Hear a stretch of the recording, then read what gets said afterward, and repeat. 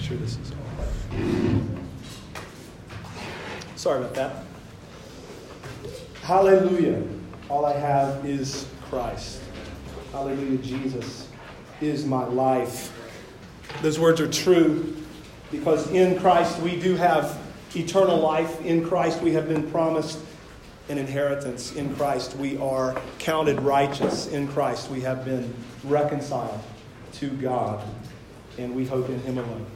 So let's go to the Lord now in prayer and ask Him for His help as we look to the Bible. Let's pray. Our Father in heaven, we do come to you now, and we acknowledge our need for you. We pray that we would never forget that fact that we are needy people, that we are imperfect, that we are fallen, and that in our own strength we are incapable of doing anything good for ourselves spiritually. So, Lord God, we pray that you would come now by the power of your Holy Spirit, that you would fill me, the preacher of your word, with your Spirit, that I might be helpful to these dear people. We pray that you would use me, a fallen, imperfect man, as your instrument this morning. And we pray for all of us that as we sit under your word, that you would do the supernatural heart and mind work that only you can do. We realize that naturally we don't like what your word says. Naturally we don't understand what your word says. But you are an utterly faithful God. And you give your Spirit without measure to those whom you have called. God, we pray for your help now. We pray that we would not only see what is true, but that we would rejoice over it. We pray that you would stir our hearts and our minds as we contemplate you and the love that you have for us. And we pray for that help in Jesus' name. Amen. Amen. Well, friends, as Christians, and in particular as a local church, a group of people who have covenanted together to walk together, to lock arms together, to follow Jesus together, we are called to help one another live in a way that honors God. By God's grace, we have been adopted into God's family. We are now called sons and daughters of God through faith. We have been given, through faith, a new identity in Christ. That is who we are now. We are those who have been covered in His righteousness, and we are in Him. And so, we should live accordingly. We should live differently than we once did. We should live in a way that honors the Lord. And we need to help one another do that. And I would say that most often, with rare exception, that helping one another live a God-honoring life looks something like this. First, we look to God's Word.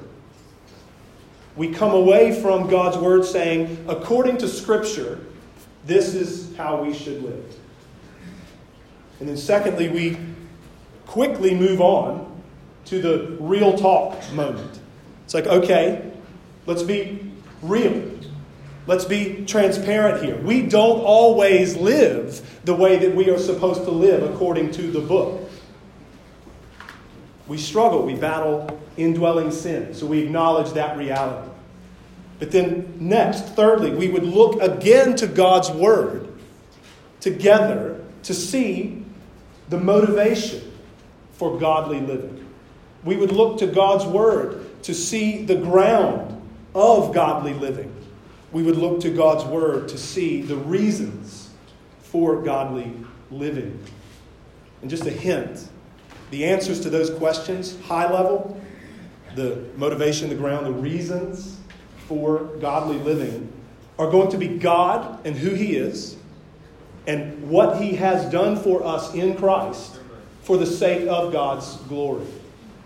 Those high-level answers, again, are God and who He is, what He has done for us in Christ, all for the praise of His glory. Those are the motivations, the reasons, the ground of godly living. But then finally, this helping one another live God-honoring lives, we are called to encourage one another. We are called to stir one another up to love and good works. Our posture ought to be one of, hey, let's go. Let's go by God's Spirit and by God's grace. Let's live together as unto the Lord. And so if you have your Bibles with you, I hope that you do, open them up or turn them on to Psalm 33. You will find that relatively easily, I think, if you can find your way to the book of Psalms. We are in the 33rd Psalm today. We have embarked on a 10-part series, at least for my portion of this, a 10-part series in the Psalms that will conclude early next year. I'm preaching 2 Psalms out of each of the 5 books of the Psalter. So we're in the second of 2 sermons this morning from the first book of the Psalms, which is comprised by Psalms 1 through 41. Then Psalm 42 to 72 is book 2. Psalm 73 to 89, book 3. Psalm 90 to 106, book 4. And then Psalm 107 through 150, book 5. So that's kind of where we're headed. We've got 8 more sermons after today in the Psalms, at least from me this fall. So now as you've made your way, you've had ample time to make your way to Psalm 33. Let's now look to God's Word, and I will read it aloud for us. Beginning in verse 1. Shout for joy in the Lord, O you righteous. Praise befits the upright. Give thanks to the Lord with the lyre. Make melody to him with the harp of 10 strings. Sing to him a new song. Play skillfully on the strings with loud shouts. For the word of the Lord is upright, and all his work is done in faithfulness. He loves righteousness and justice. The earth is full of the steadfast love of the Lord. By the word of the Lord the heavens were made, and by the breath of his mouth all their host. He gathers the waters of the sea as a heap. He puts the deeps in storehouses. Let all the earth fear the Lord. Let all the inhabitants of the world stand in awe of him. For he spoke, and it came to be. He commanded, and it stood firm. The Lord brings the counsel of the nations to nothing. He frustrates the plans of the peoples.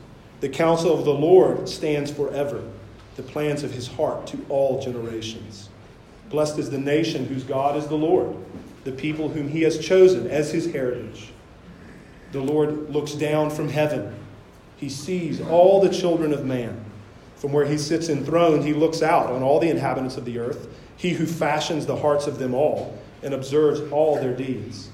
The king is not saved by his great army. A warrior is not delivered by his great strength.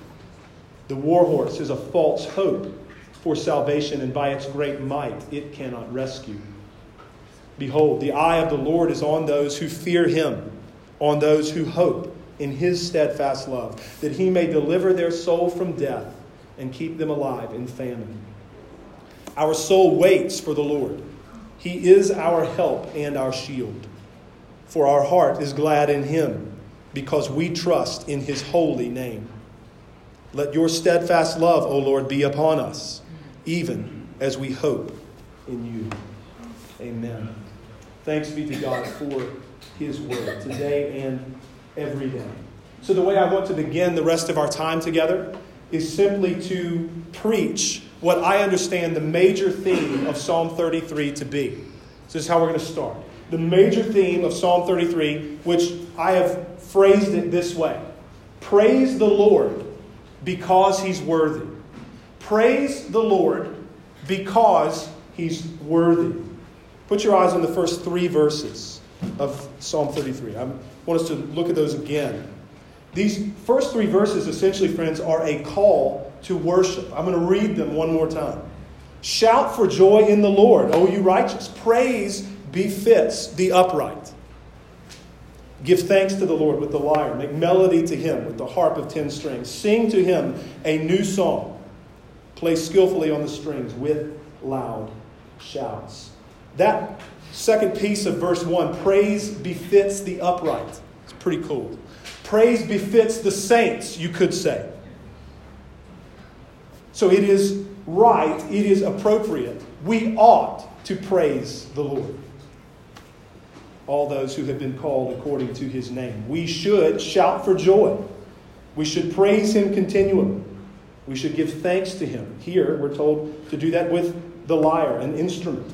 We should make melody to Him, here again with an instrument, a harp of 10 strings. We should sing to Him, and we should play skillfully for Him, again, on an instrument. This is the first time, by the way, just a brief aside, in the Psalter, this is the first time that instruments are mentioned. It is as though, in thinking about praising God and the fact that praise befits the saints, it is as though we need to make every beautiful sound we can in order to praise the Lord adequately. So it's good. It's sad that many have argued against this. It's good to make music and melody to God with instruments. It's a good thing to do. It honors Him, and it is suitable for praising the Lord in addition to singing with your voice. So in summary, friends, we should live lives as the saints of God. We should live lives characterized by two things: by praise and by thanksgiving, or by praise and gratitude, you could say.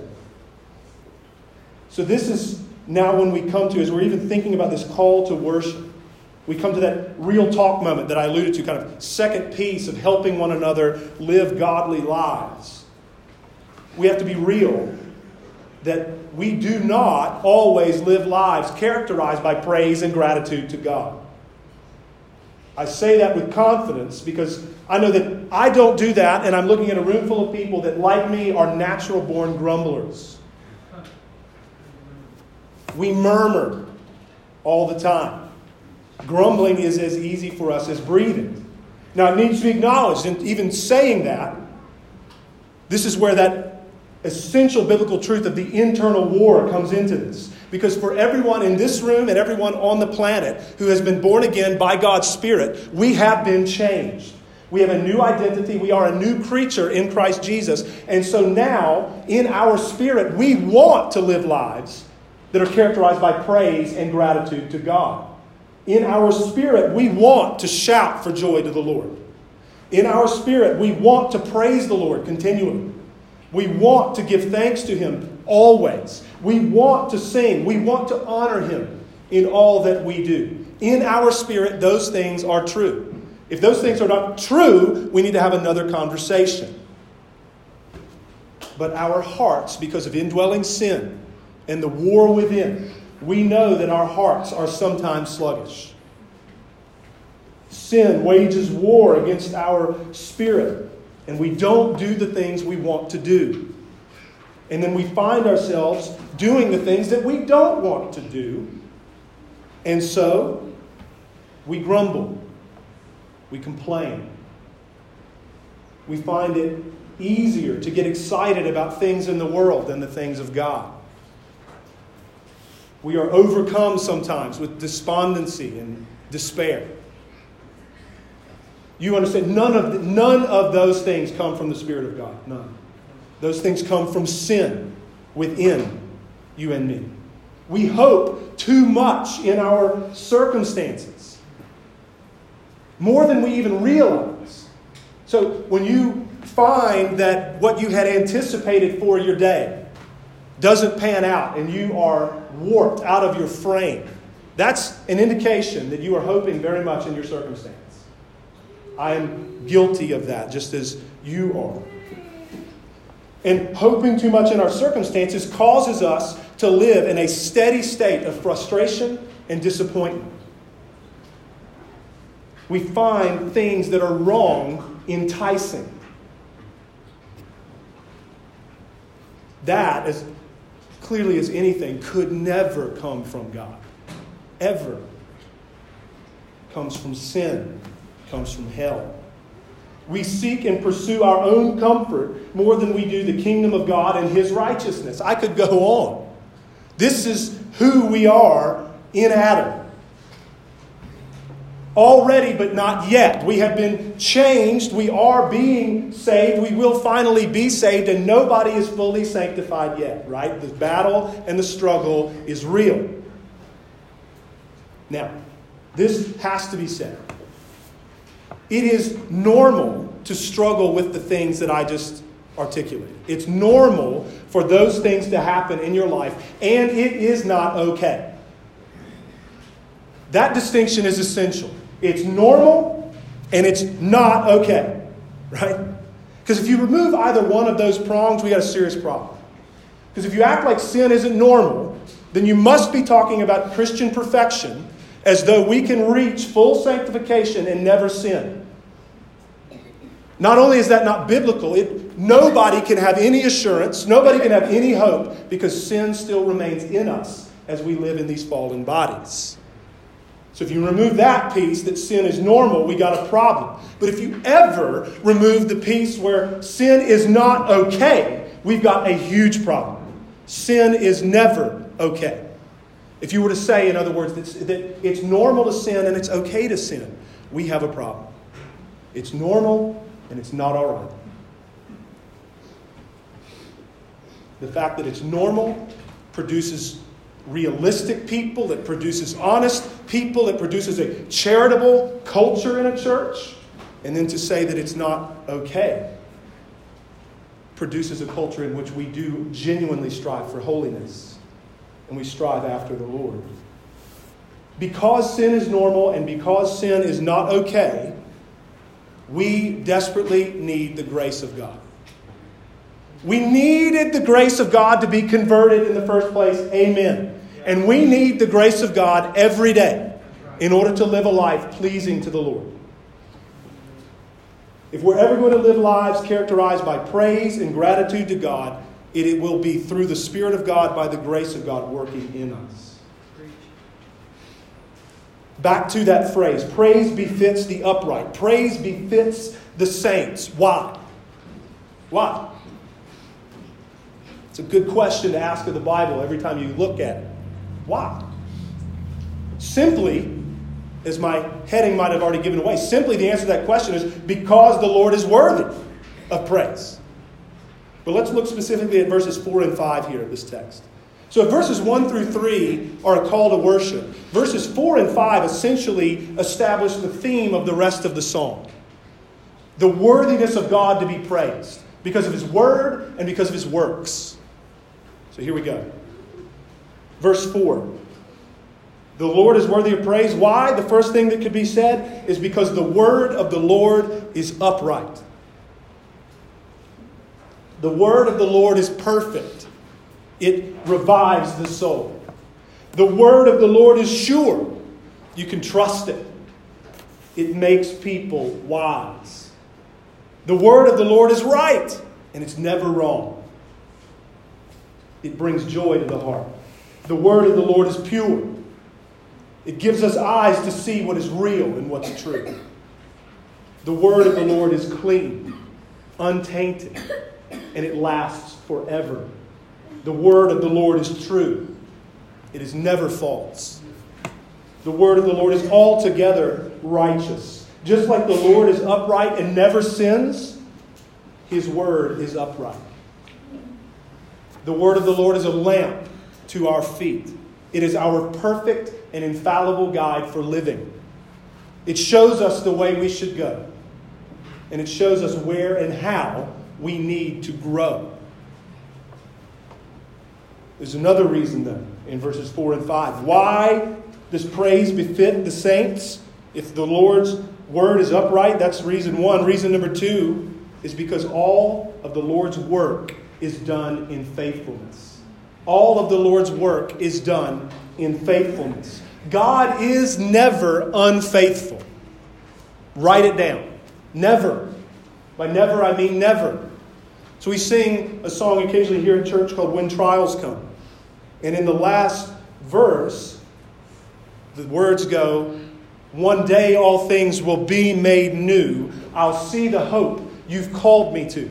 And in your kingdom, paved with gold, I'll praise your faithfulness of old.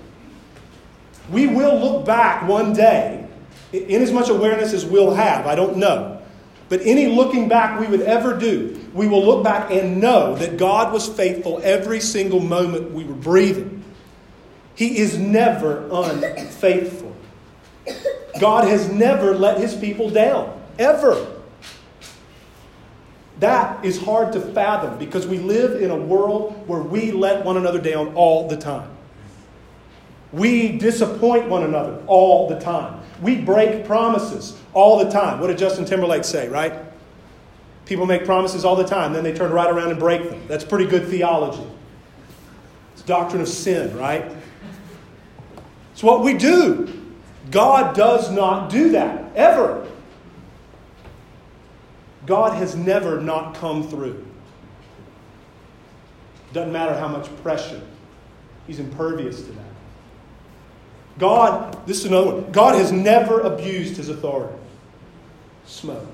We live in a world, where the people that we are under their authority, they abuse it on the regular, right? How many in the room have been abused in all kinds of ways by people in authority over them? God has never done that. He has never, on the flip side of that equation, abdicated his authority. We deal with that problem too, where authority is abdicated. I have authority to use in a good way, and I'm deuces, man, I'm out. It's too hard. God is never like that. He is always faithful. God has never zoned out. He's never dropped the ball. He's never fallen asleep on the job. He's never made a mistake, ever. He is always faithful. He is utterly reliable and trustworthy. There's still more in verses 4 and 5. Why does praise befit the saints? Verse 5, it's because the Lord loves righteousness and justice. The Lord, quite simply, only loves what is righteous and just. Period. He has never loved anything that is unrighteous. And he has never loved anything that is unjust, nor will he ever do that. Again, this is like a mind blower, because we love impure, unrighteous, unjust things all the time. There's a part of us, yes, inside of us, in our consciences, in our hearts, where we cry out for justice. That's true. And we love unrighteous things. God has never done that. He only delights in what is upright and true. Not only does the Lord only delight and love those kinds of things, righteous things, just things, he only does righteousness and he only does justice. He is the Father of lights. There's no darkness in him at all. And there is no shadow of turning due to change when it comes to him. He cannot, this is another, he cannot be tempted. You ever thought about that? God himself cannot be tempted because there is nothing in him of which temptation or evil could take hold. He is that pure. He is that righteous. Again, will blow your mind and break your brain because there's stuff in us all over the place that temptation can grab and that wickedness and evil can latch onto. Not so with God. He loves righteousness. He loves justice. And he only practices those things. There's still more. Second piece of verse 5. Praise befits the saints. Why? Another reason is because the earth is full of the steadfast love of the Lord. The Lord steadfastly loves the world that he has made. He sustains it. He upholds it by the word of his power. He is good toward his creation. He sends rain on the just and the unjust alike. He gives good gifts to the righteous and to the wicked. His common grace is just that. It's common. All creatures benefit from it. God loves the world. It's right to say. And there is more to say. God steadfastly loves the world. And even more so, in a more incredible and unique way, God steadfastly loves his people. Oftentimes when we talk about the love of God, we tend to flatten it, like it's just one speed. It's not the case. Think about yourself. You're an emotionally complex being. You have different kinds of love. You can feel multiple ways about one thing. I mean, that can happen. The love of God is incredibly deep and vast and complex in an awesome way. So it's true to say that he loves the world in its totality, and it's also true to say that he loves his people uniquely. God is steadfastly, unswervingly committed to his plan of redemption through which he will save his people. There is nothing that God is more committed to than that. we sang earlier about running our hell-bound race, indifferent to the cost. And then I beheld God's love displayed, right? When I was led to the cross, I beheld God's love displayed how? In the person and the work of Jesus Christ. We most fundamentally and essentially see the steadfast love of God for His people. That God, in eternity past, determined to create the world and then from the world to redeem for Himself a people who would know Him and love Him and worship Him and enjoy Him forever. A people that He would adopt, a people that He would give His name to, a people who would know Him as He is. He would be their God. He determined to do this. He determined to do it purely motivated by His grace and His mercy and His love and His goodness. Not because of anything in the people, not because they deserved it, but because He is a merciful and gracious God who shows steadfast love to thousands, as we confessed earlier. And by thousands, we should understand multitudes, like that multitude that no one can count in Revelation 7. You want to know about the steadfast love of God? Behold Jesus Christ in the Scripture. God the Son took on human flesh, emptied Himself of everything but love. We're going to sing in just a moment. He set aside His glory, all of it in its totality, and by taking on human flesh, humbled Himself. He became a servant, obedient to death, even death on a cross. He lived a perfect life under the law. The God who gave the law took on flesh and came to live under the law in order that He might redeem us who were born under that same law. He fulfilled it perfectly at every level, thought level, heart level, motivation level, deed level. He did it. He fulfilled all righteousness, and it is counted to His people through faith. This is how, we'll think more about this in a moment, God can show steadfast love and can forgive iniquity and transgression and sin, and by no means clear the guilty. Because Christ in our place lived the perfect life that God requires that none of us have lived. And in addition, there is a penalty that God's perfect law requires. He requires death. He requires judgment, bearing His wrath, His anger, His righteous anger forever. That's the penalty for being a lawbreaker. And Jesus not only fulfilled the law in our place, He took the punishment that the law requires of us in our place. And through faith, this great exchange happens. He takes our sin, pays that debt, bears that wrath, and we get His righteousness. Like we've said, it's the great exchange. It's the best deal in the world.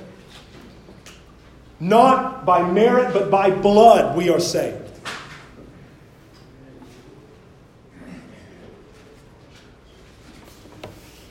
Jesus as well was put into the ground, as most in the room know. He was put in the ground after He was killed on a cross on a Friday afternoon.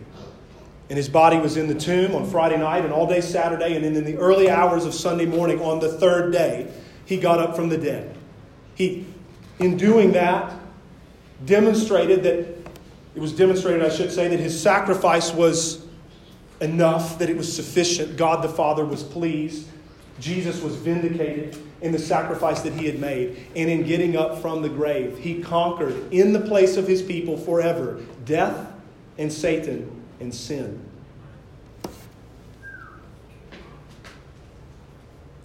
As we've thought about before many times here at CBC, it is the greatest thing in the world to be in Christ. The greatest thing in the world is to be in Christ. That you might be counted righteous, that your sin would be atoned for and paid for, and that in Jesus you too will conquer death and sin and Satan and be with God in perfect fellowship forever. That's what it means to be in Christ. God is unswervingly and steadfastly committed to His plan of redemption accomplished through His Son. He is so committed to it that it is absolutely right and appropriate to say that the entire universe is full of the steadfast love of the Lord. And there will come a day when, in consummation, the glory and the knowledge of the glory of the Lord will cover the earth as the waters cover the sea. And we will be with the Lord and we will see Jesus as he is. The Lord is worthy of praise. He is worthy of praise, and so praise befits his people. Praise befits the saints. As I've already said, verses 4 and 5 of this psalm establish the theme for the rest of it. The Lord is to be praised for his word, and the Lord is to be praised for his works. So the rest of our time together, we're going to continue to consider God's praiseworthiness. And we're going to do this under three headings, kind of exhibit A, B, and C. Okay? So God's praiseworthiness, exhibit A. God's power in creation. Exhibit A. God's power in creation. We're going to look at verses 6 through 9 together. Our consideration of these verses left will be briefer than the ones that have preceded. Put your eyes on verse 6. You see that by the word of the Lord the heavens were made, and by the breath of his mouth all their host. So by God's word the heavens were made, and he breathed out, and the heavenly host, namely that's like the planets and the stars and stuff, that was all made by God as he spoke. He hung, to use the language of Isaiah, he hung the heavens like a curtain and spread them out like a tent to dwell in. How powerful is God? He hangs the heavens like we hang curtains. He put the stars in place and calls them each by name. He forgets none of them, and none of them are missing.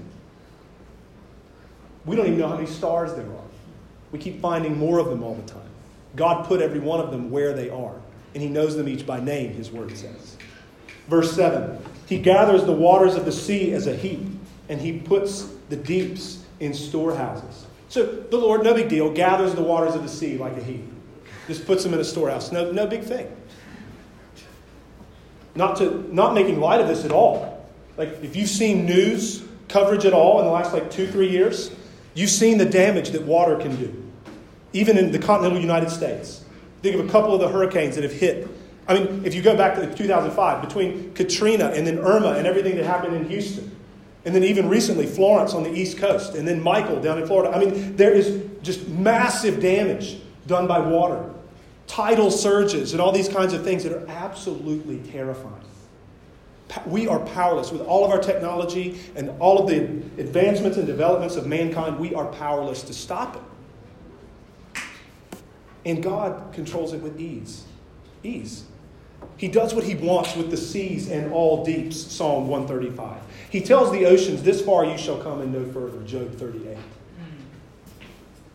Verse 8. Let all the earth fear the Lord. Let all the inhabitants of the world stand in awe of him. All the earth should fear and revere the Lord for his power. All the people of the earth should stand in awe of him. That's the right response. But sadly, it's not the typical one. Even in the church, we can be so inoculated to the talk of God's power in creation that we cease to be amazed by it. May that never be so. His power is astonishing. May God enable us to grasp his power and then cause us to stand, as the text says, in awe of him.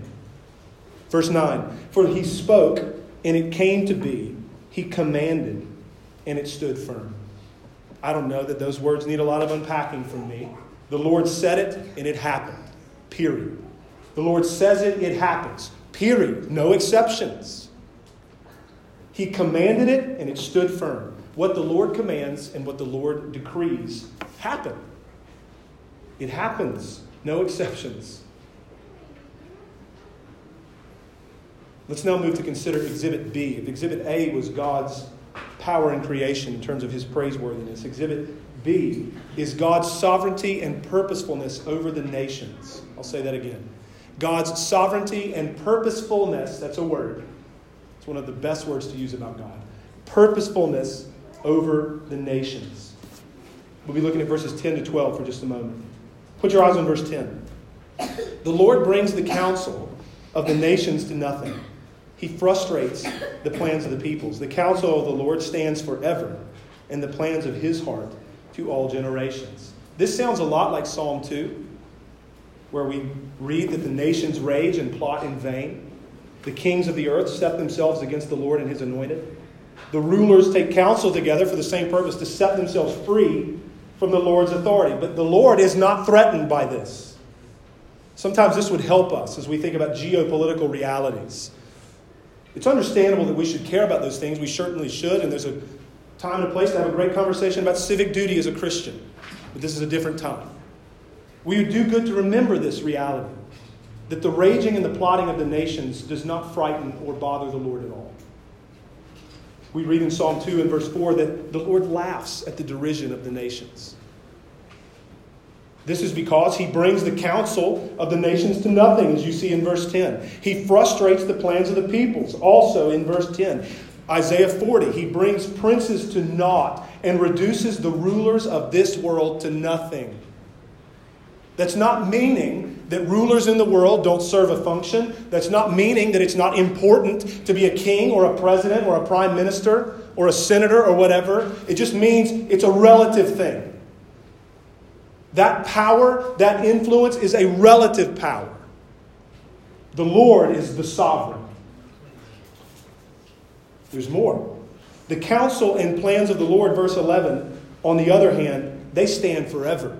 So God is sovereign over all the plans, all the raging, all the plotting of the nations. He thwarts them as he needs to, as he wants to. But his counsel stands forever, and the plans of his heart to all generations.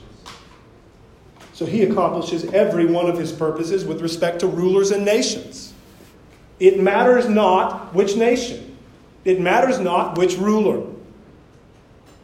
It doesn't even matter whether that ruler or a single person in said nation even believes the Lord exists. It does not matter. Turn with me in your Bibles to Isaiah chapter 45. We're going to do this. This will be great. Isaiah 45. I believe Ryan has got the verses on the screen for us. Great. So if you can't find them in your Bible in a timely manner, you can look up here. We're going to look at verses 1 to 7 of Isaiah 45. I'm just going to read them and maybe briefly comment. This is about Cyrus of Persia. So if you guys are familiar with history, you'll know some of the great empires that are even cataloged in Scripture. Beginning, obviously, with Egypt, but then Assyria is particularly instrumental, conquering the northern kingdom of Israel. Then the Babylonians end up conquering the Assyrians and also the southern kingdom of Judah. But then God also brings judgment on the Babylonians in the form of the Persians. And so we're talking about Cyrus the Great of Persia, arguably the most powerful man in the world when he was alive. Okay, here we go. Thus says the Lord to his anointed, to Cyrus. Anointed just means chosen in this case. To Cyrus, whose right hand I have grasped, to subdue nations before him and to loose the belt of kings, to open doors before him that gates may not be closed. I will go before you and level the exalted places. I will break in pieces the doors of bronze and cut through the bars of iron. I will give you the treasures of darkness and the hoards in secret places, that you may know that it is I, the Lord, the God of Israel, who call you by your name. For the sake of my servant Jacob, that's meaning Israel in general there now, and Israel my chosen, obviously, there we go. I call you by your name. I name you, though you do not know me. It's important. Cyrus does not know the Lord. It does not matter. God does everything he wants with the life of Cyrus the Great. I am the Lord, and there is no other. Besides me, there is no God. I equip you, though you do not know me, that people may know from the rising of the sun and from the west that there is none besides me. I am the Lord, and there is no other. I form light and create darkness. I make well-being and create calamity. I am the Lord who does all these things. Boom. You want to talk about a mic drop? There it is. Flip over maybe a page. I don't even know how many. Isaiah chapter 46 in your Bibles. Isaiah 46, and we're going to look at verses 8 through 11 just very briefly. Again, thinking about God's sovereignty and his purposefulness over the nations. His power is astonishing. Isaiah 46:8. Remember this and stand firm. Recall it to mind, you transgressors. Remember the former things of old. For I am God, and there is no other. He keeps saying that. For I am God and there is no other. I am God and there is none like me, declaring the end from the beginning and from ancient times things not yet done, saying, my counsel shall stand, and I will accomplish all my purpose. Calling a bird of prey from the east, that's Persia. The man of my counsel from a far country, that's Cyrus. I have spoken, and I will bring it to pass. I have purposed, and I will do it. Again, if I had another microphone, we'd drop that one. These are massive words. Massive words. God's power and sovereignty over the nations and over the peoples of the world is incredible. He accomplishes everything that he wants to. He is never thwarted. Verse 12, back to Psalm 33. I should probably make that clear because we were just in Isaiah 46:11.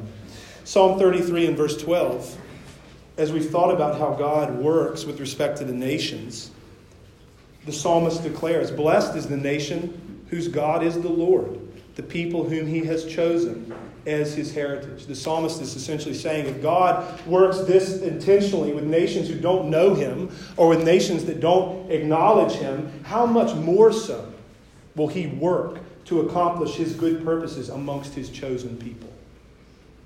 In this context, it needs to be said, and I don't have time to unpack this. You can ask me questions at the door. In this context, the psalmist is clearly talking about Israel. We ought not to apply this to the United States. I'll just leave it there. Exhibit C. Exhibit C. So if we've had Exhibit A in God's praiseworthiness, his power in creation. Exhibit B, God's sovereignty and purposefulness over the nations. Exhibit C, God's sovereignty and purposefulness in the lives of individuals. God's sovereignty and purposefulness in the lives of individuals. We'll be looking at verses 13 through 19. So we're now zooming in from a national kind of global level to the individual level. Verse 13, the Lord looks down from heaven. He sees all the children of mankind. From where he sits enthroned, he looks out on all the inhabitants of the earth. He who fashions the hearts of them all and observes all their deeds. So friends, quite clear. The Lord is all-knowing. He sees all things. Nothing can be hidden from him. He sees all people. More than that, not only does he see all things and see all people, he sees all things and all people as they really are. This is not just some like external vision. This is like the X-ray vision of the greatest kind. He sees through to the heart, the mind, the spirit. He knows what's up, in other words. It is the Lord who not only observes all our deeds, but you see in verse 15, he fashions the hearts of them all. He fashions the hearts of every human being. He is personally involved in the life of every person. He is personally involved in fashioning the heart of every single person. And therefore, he accomplishes his purposes in every single person, without exception. The Lord is not thwarted ever. I'm going to make a strong statement that I'm confident is biblically correct, or else I wouldn't be saying it. There is not one verse of Scripture that teaches that human beings can thwart the purposes of God. There is not a single verse of Scripture that teaches that human beings can thwart the purposes of God. If you find some verses that trouble you with respect to that, I'd love to open the Bible and talk about it. He is never thwarted in his purposefulness, in his plans. He accomplishes them all. All of the things that happen in the world that are bad, all of the things that happen in the world that even God in some ways laments are a part of his good and perfect plan. He has ordained them all. Again, we'll break your brain to try to understand all those things perfectly, and we trust the Word of God and we trust the Lord in his character ultimately. We've already considered how the Lord operated in the life of Cyrus of Persia, one of the most powerful men in the history of the world. Consider this as well. Proverbs 21:1 says this, the king's heart is a stream of water in the hand of the Lord. He turns it wherever he will. If the Lord turned the heart of Cyrus wherever he will, if the Lord turned the hearts of the kings wherever he will, does he not do the same with your heart? Does he not do the same with mine? Does he not do the same with the hearts of every single person we know? He does. Put your eyes on verse 16. The king is not saved by his great army. A warrior is not delivered by his great strength. The war horse is a false hope for salvation, and by its great might, it cannot rescue.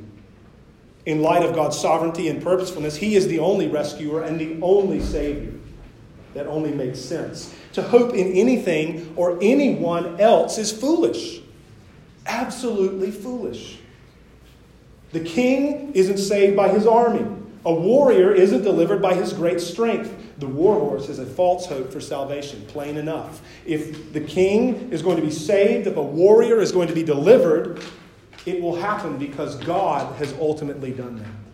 He works through means, yes. And God is decisive in everything that happens in the lives of every single person. Put your eyes on verse 18 now.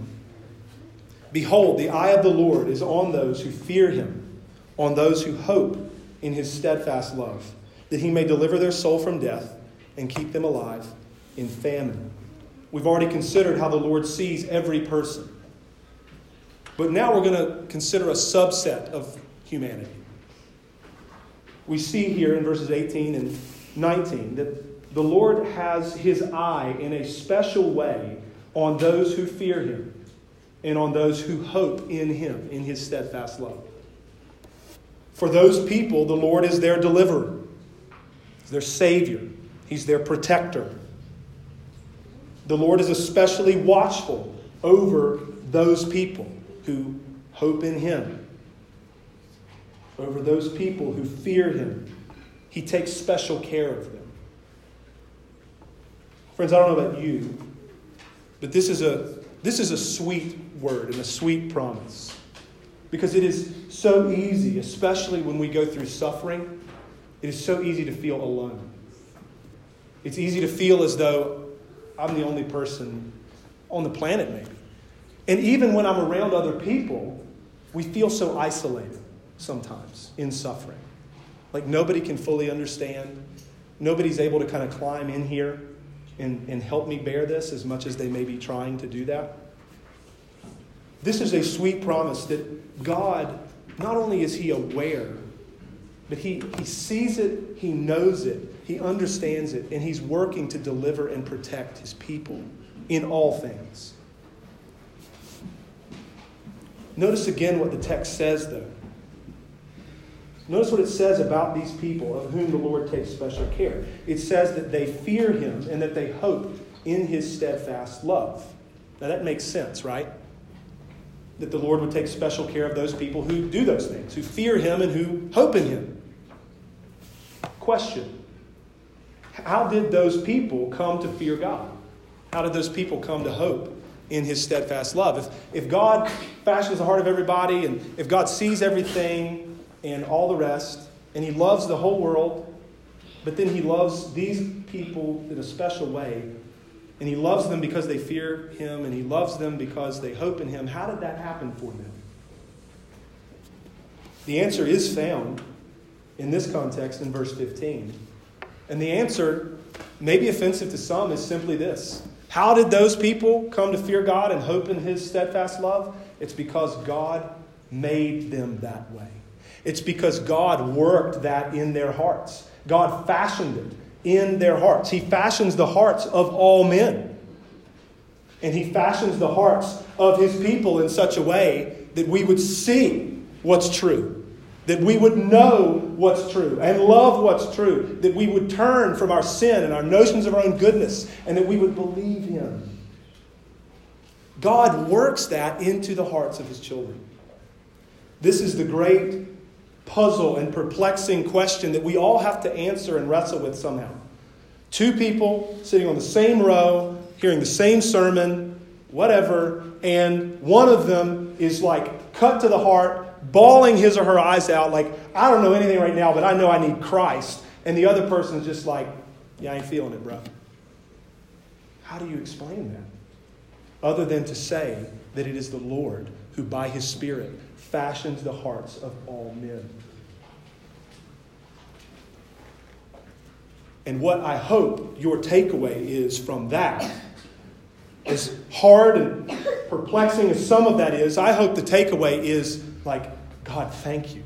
Thank you that you have made my heart this way. Thank you that you have given me eyes to see you. Thank you that you have given me a heart that fears you and a heart that hopes in you and not in something else. I didn't make myself that way. I didn't produce those things in me. God, you must have done it, and I give you praise and thanks for that. Salvation, brothers and sisters, is of the Lord. From beginning to end, it is His work. Do we make decisions? Absolutely. Do we choose to follow Jesus? You better believe it. You will be choosing to follow Christ every day for the rest of your life. And then the real question underneath that question is, why do we choose what we choose? That song, I Have Decided to Follow Jesus, is a wonderful song. It's a good song. And again, the question is not, have you made the decision? The question is, why did you make the decision you made? When we were dead in our trespasses and sins, and by the way, you don't get deader than dead. Dead means dead. Dead means that like dead people don't open their own caskets. Dead people don't raise themselves. It's just like with Lazarus in the tomb. It's the greatest example in Scripture. When Jesus comes to the tomb, you guys know the story, John chapter 11, the tomb's sealed up because like it's smelling bad. He's been dead for days. And Jesus says, Lazarus, live. Get up. The one who gave the command, live, had to give the life as well. Dead Lazarus couldn't do anything. He can't respond in and of himself in his deadness. He had to be given life from Christ with which to respond. It's because when God speaks, dead people obey. When we were dead in our trespasses and sins, God made us alive together in Christ because of the great love with which He loved us. Notice who the decisive actor is. Did you choose Jesus? Yes. Did you turn from your sin and trust Christ? Yes. And God made you alive together in Christ Jesus. Praise be to His name. God made us His. He overcame our rebellion. He conquered, in that sense, our rebellion and our sin and made us His own. God can do that, you know. He can overcome your resistance to Him at any point at which He chooses. And if you sit here this morning in Christ, praise Him that He has overcome your resistance to Him. He has wooed you and brought you to Himself. God has adopted us as His children, and so He watches over us now as a father. He sustains us and provides for us and delivers us. That's the posture He has towards His own, toward those who fear Him and toward those who hope in His steadfast love. So friends, as we land the plane, what's the conclusion? What's the conclusion? Let's look at verse 20. The psalmist writes, "Our soul waits for the Lord. He is our help and our shield. For our heart is glad in Him, because we trust in His holy name. Let your steadfast love, O Lord, be upon us, even as we hope in you." The psalmist concludes by saying that our soul waits on the Lord because He's our help and our shield. Our heart is glad in Him because we trust in His holy name. We hope in Him and pray that His steadfast love would be upon us. I love the corporate language of these verses. If you notice, so many of the Psalms and so many of the texts in Scripture have such a corporate nature to them. You were saved from God's wrath to God's people, right? It's now we, it's now us, it's not just you. The Lord is worthy of praise. He has blessed us in Christ with every spiritual blessing in the heavenly places. Read Ephesians 1 this afternoon. Those blessings, see, here's the thing. Like when we talk about motivation for godly living, that's where I started, right? We're to stir one another up to love and good works. We're to help one another live godly lives. Well, okay, how do we do that? How do we motivate one another? Well, the classic analogies, right, that are often made, you can motivate with a stick, like crack the whip, like get going, get it in gear. You can also motivate with a carrot, right? You can kind of tug that thing out there and it's like, hey, chase after it and then you'll get it. So what I'm not advocating for is the whole carrot approach. I'm certainly not saying motivate with a stick. But I'm also not saying motivate with a carrot, because that analogy falls apart when it comes to the Christian life. Why? Because every good thing that you could ever have, you already have. You're not chasing it. You're not chasing the blessings to obtain them. They're already yours. You've been blessed in Christ Jesus with every blessing in the heavenly places already. Like we've talked about so many times, assurance, knowing that God is good with me and that I'm good with Him. That is the essence and the lifeblood of the Christian life, not the goal, not the pursuit. It's important that we keep these things in view, even in thinking about how to motivate one another to holy living. And I'm not going to go into the various times and places where some of that warning and harsh language is required. I've said that more than enough lately. But just in a general way, we motivate one another with this. Look, you've been blessed with everything that you need already. It's yours in Christ Jesus. You have been raised to walk in newness of life. God is awesome. He's loving. He's merciful. He's gracious. He saved you. He saved me. He provides for us. He delivers us. He will save us. We're going to get Him forever. Let's live for Him. That's how this goes. We've been adopted into His family. We've been predestined to be a part of His people. We've been chosen by Him in Christ. We've been in Jesus, redeemed, forgiven, counted righteous, and guaranteed an inheritance that's called the kingdom of God. And it's yours now. Live accordingly. Those aren't things, in other words, those will be crystal clear. Those are not things, all those blessings that we work for. They are blessings that we work from. It's not that we don't work. It's not like, okay, you're good in Jesus, kick your heels up, keep sinning. No. You are good with God in Christ. You could never earn it. He gave you a gift that is without possibility of ever being paid for. And now work for Him. We live out of these blessings. Let's love Him with all our hearts. Stir one another up, right? Encourage each other. Let's go. Lock arms. Let's love Him with all our hearts. Let's do good works for His glory, that even unbelieving people might see our good works and give glory to our Father who's in heaven. Let's love one another so that the world might know that we belong to Jesus. That's what Christ said. The world's going to know you belong to me by how you love each other. Let's love each other. Let's make Jesus look awesome, right? That's the motivation. Let's flee from temptation. Sin dishonors God and it destroys your life. Why would you ever want to do it? The only reason is because it's this thing in you that wages war against you, which we've considered enough. But flee from temptation. Let's battle sin. You're not battling sin so that you might be saved. You're battling sin for God's honor and your good. Knowing that Christ has paid for every single family. Let's walk together, right? In the light, as our God is in the light. And may the steadfast love of the Lord be upon us, right? Even as we hope in Him. Let's pray. Our Father in heaven, we do pray that You would teach us from Your word what's true and right. That You would even help us to think well and then live well with respect to how we would ever live a life that honors You, with respect to the reasons we would live a life that honors You, with respect to the things that make it possible. We pray that we would see these things clearly and that we would never see a contradiction because there isn't one. That we are saved completely by Jesus and what He's accomplished for us, and then we are set free unto righteousness and good works. We pray that we would know that. We pray, God, that You would fashion our hearts, that You would make our hearts more and more like Your own.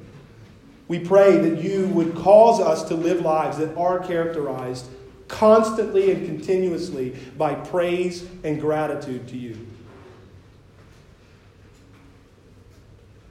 And as we've acknowledged, we're powerless to do that for ourselves. And so we trust You. We hope in You, our God who is faithful and who abounds in steadfast love. Bless us. Change us, we pray. Get glory for yourself through us, we ask in Jesus' name. Amen. Amen. Well, friends, we've come now to the time of our